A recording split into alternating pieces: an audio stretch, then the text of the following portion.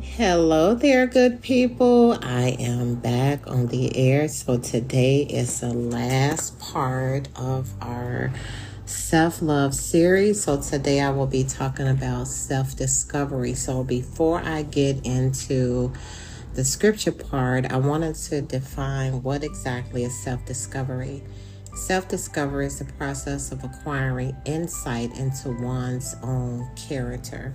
And then I think I had something else about self-discovery and learning your likes, developing goals, hobbies, and interests that make you happy. So those are some examples of self-discovery. So now I'm going to take us to the good book of, I am in 2 Corinthians chapter 5, verse 17. Therefore, if any man be in Christ, he is a new creature. Old things are passed away. Behold, all things are become new.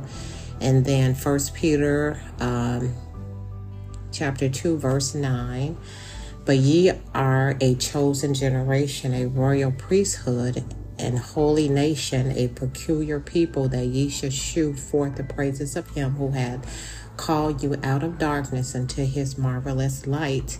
And I think I had one more, Jeremiah 29, verse 11. For I know the thoughts that I think toward you, said the Lord, thoughts of peace and not of evil, to you an unexpected end. I love this part of this series, this recording regarding self-love. I think self-discovery is important because, as I mentioned earlier, self-discovery is the process of acquiring insights into one's own character. Basically, the active process of gaining knowledge and understanding of your abilities, your characters, and your feelings. You know, a lot of that is when it's like self-discovering basically who you are. So when we talk about who you are, when we're clear about who we are in Christ, we have a greater clarity around what we're to do and accomplish while we're all here on this earth. And one thing that I've learned, that the only place we can find the truest and the clearest picture of who we are in Christ is through his word. And that means the word of God, by reading your Bible. So here's an example I have for you all. I'm not going to be long. In Psalms 131:1 says, you have searched me, Lord, and you know me. Now, basically, this verse reminds me that God knows me. It knows us. It keeps me encouraged, especially when I'm feeling misunderstood by people around me. And when lies try to convince me that my dreams aren't worth pursuing, I can remember that I have a God who knows me better than anyone. And I really want you guys to read and meditate on this scripture, because it kind of helps you know whose you are and who you are. So if he puts those dreams inside of us, then we're worth pursuing. And I want to say this to everybody, that it is good to discover who you are. And one way of discovering who you are is learning yourself, and accepting who you are.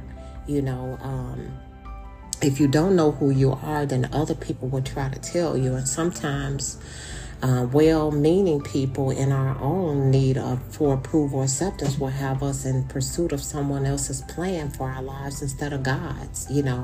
We need to know who we are in Christ without a doubt. I cannot stress this enough.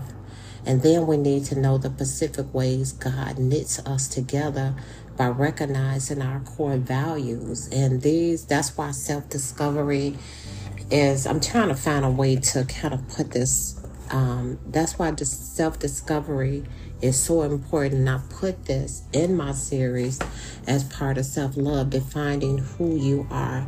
And this is just a friendly reminder that you are gifted by God. You've been identified who God says you are by using his word as your primary source.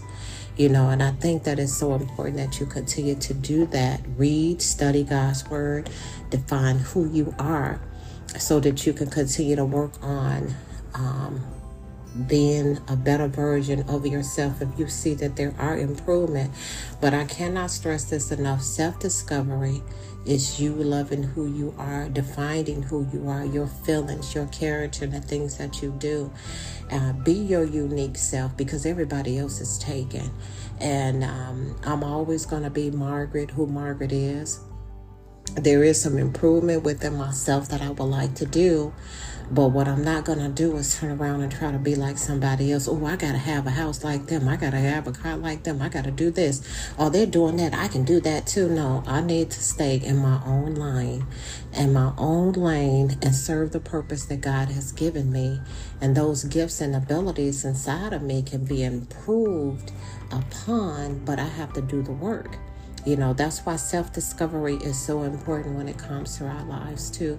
But that's it. I don't have anything else to add. This concludes my recording on the self-love series. I hope this series has been beneficial to all of you all. I'm just going to do a recap of what I went over. Remember, part 1, I focused on love God. Part 2 was the loving your body. And then I went into love your soul, positive self-talk, self-care, setting those healthy boundaries for yourself, self-acceptance, mental health, and last but not least, self-discovery. So I pray in my heart that this has been beneficial to all of you who are listening, and that you got something out of this series. And so my next series, I'm praying about it. But this series came about when I was on my vacation and really, truly focusing on my mindfulness birthday celebration, basically. But anyway, that's it. That's all I have. You know, I'm not going to close without telling you all to do not forget to pray. God bless you and your families. Until then, take care, guys. Bye-bye.